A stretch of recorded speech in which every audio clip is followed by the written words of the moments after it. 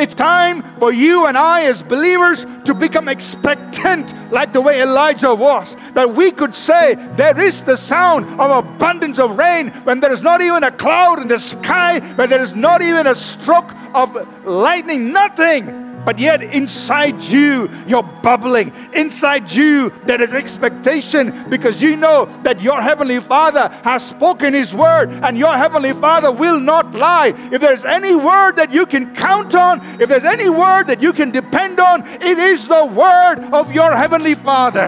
Amen? And so now you and I need to be consumed, filled with expectation. There is the sound of abundance of rain. I know what to expect because my Father has spoken His word.